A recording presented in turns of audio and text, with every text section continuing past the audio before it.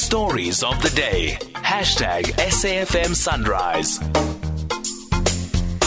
Well, fighting still continuing in Sudan. There's two rival military groups still contesting for control. You heard your mediator conversation on this issue yesterday.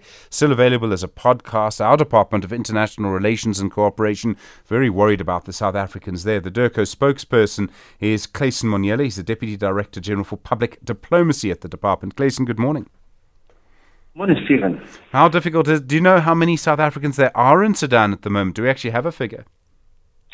Yeah, I've just looked at the latest list that has been sent by the team in Sudan.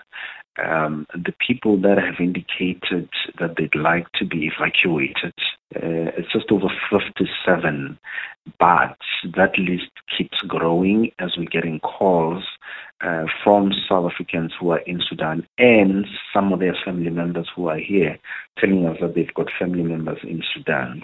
We are, of course, worried because the last attempt to have a ceasefire between these two warring factions did not hold.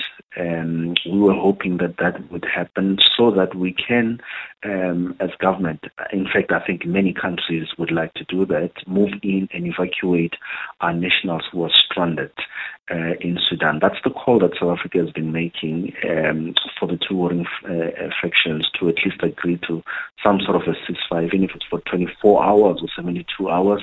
That's what the international community is calling for. The bigger message we are sending is that political problems are best resolved through dialogue. So we're calling for negotiations. We condemn this latest fighting that's happening. It's very problematic in that there's even airstrikes. Civilians have been killed, over 180 the last time we checked. So we're worried about our people, including the diplomats that work at the South African Embassy in Sudan. Everyone is indoors. That's what we've advised everyone to do because it's dangerous to be out in the streets. And we're advising South Africans to stay indoors, avoid windows, and all of that until the security situation improves and as government we're able to move in and evacuate our people. I mean, the airport's closed, so you can't go in now, and it wouldn't be safe to go in now anyway.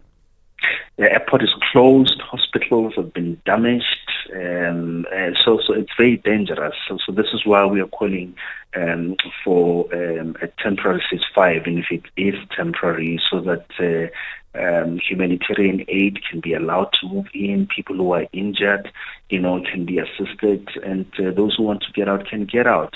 We're happy with the intervention of the regional body IGAD, and that's what South Africa is supporting at the moment. You've seen three heads of state who are attempting to, get the two parties to at least agree to some sort of negotiations to resolve the current issues that are at play there.